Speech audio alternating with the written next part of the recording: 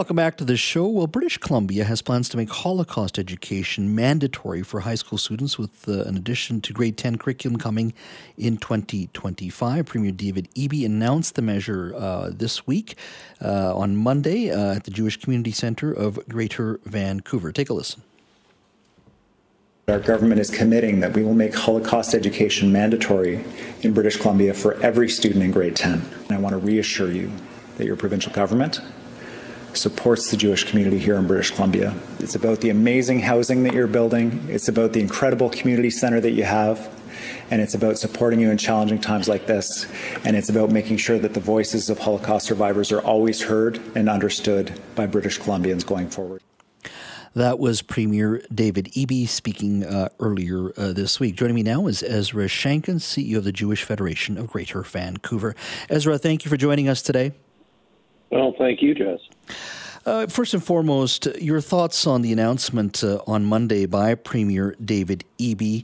I was a little surprised in the sense, look, I'm glad they made the announcement. I always felt that probably there would have been education at the grade 10 level when it comes to the Holocaust.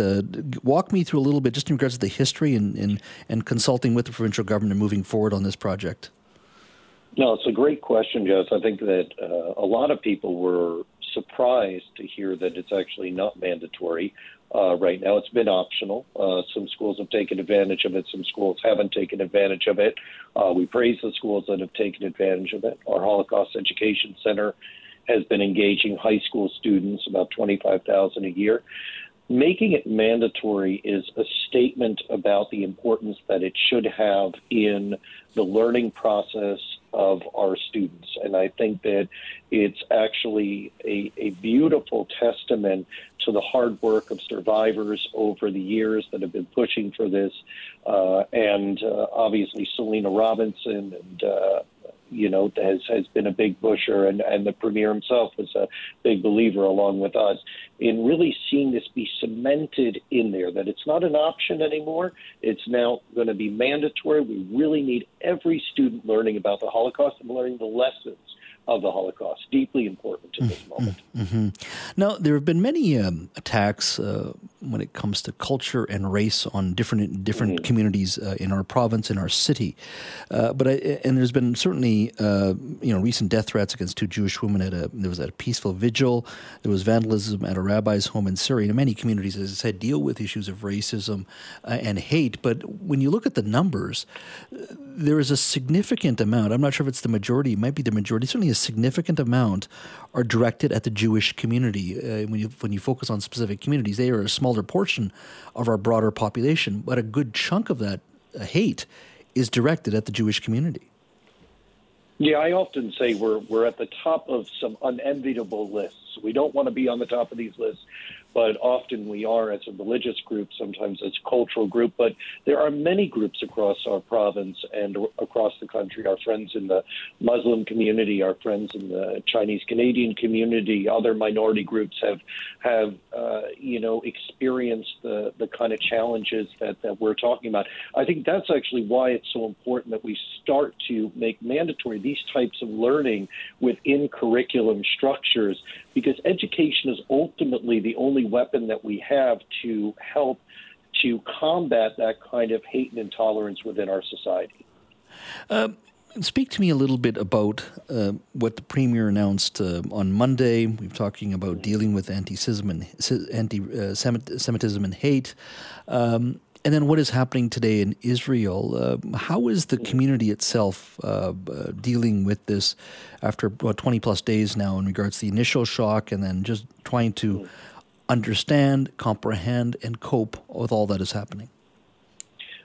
Well, I think it was deeply meaningful for this announcement to be made right now, because obviously the community has felt a great deal of unease in this time. I think that there's been challenges that the community has been going through, stemming from the attacks on October 7th, and this is in many ways a chance for our community to come together and recommit ourselves to what it is that we know are our greatest tactics in creating a safer society, not just for us, but for so many other groups across the province, and that's improving our educational system and our educational offering, and really strengthening the Holocaust education inside our schools, following along with Ontario, who kind of led the way on this. We're the second province, and I'm very proud of that, in the country to bring this on board. Mm-hmm.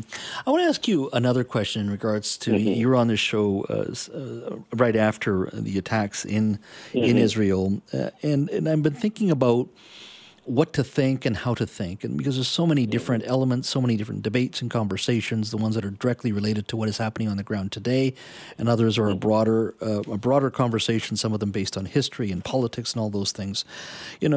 Tell me if I'm wrong here, walk me through this. It's just a conversation I think we should have.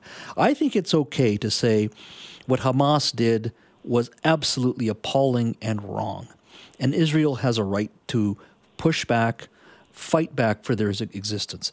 Israel has a right to exist. Hamas does not represent Palestinian people. Sometimes Israeli policies, Israeli government policies, have not been favorable towards Palestinians. Sometimes they haven't been treated well by government policies. Is it fair to say everything I've just said, you can believe in all of that in regards to this conversation? Yeah, like we talked about, Jez, in our first conversation, even in the rawest of moments, I was very comfortable saying that I consider myself pro-Palestinian. I want a sovereign two-state solution for the Palestinians. I want peace and security in the region. I want prosperity for them and their children and their children's children. I think that, we're in a difficult part of the journey right now, and we have to recognize that, friends. We're in a difficult part of the journey, but we have to recognize that this is exactly where Hamas wants us to be. Hamas wants us to question our resolve, that if we question our resolve, they stay in power. Therefore, the Palestinians continue to live under the thumb of a genocidal terrorist regime. Their future is in jeopardy, and there's no prosperity, no opportunity for them. They continue to live in the terrible conditions that they've lived in all along. I believe that we have to stand strong as a community and say we can be pro-Palestinian and anti-Hamas. We can say Hamas is not good for the Palestinians. Palestinians have been dying all around the region. I think we need to speak up around that. And I think we need to give the opportunity to remove Hamas from the picture and see a brighter future for Palestinians moving forward. Ezra, this is a very complex issue. I always love having you on this show, and I really appreciate your comments, your thoughts, and your humanity. Thank you so much. No, absolutely my pleasure. Thank you, Jeff.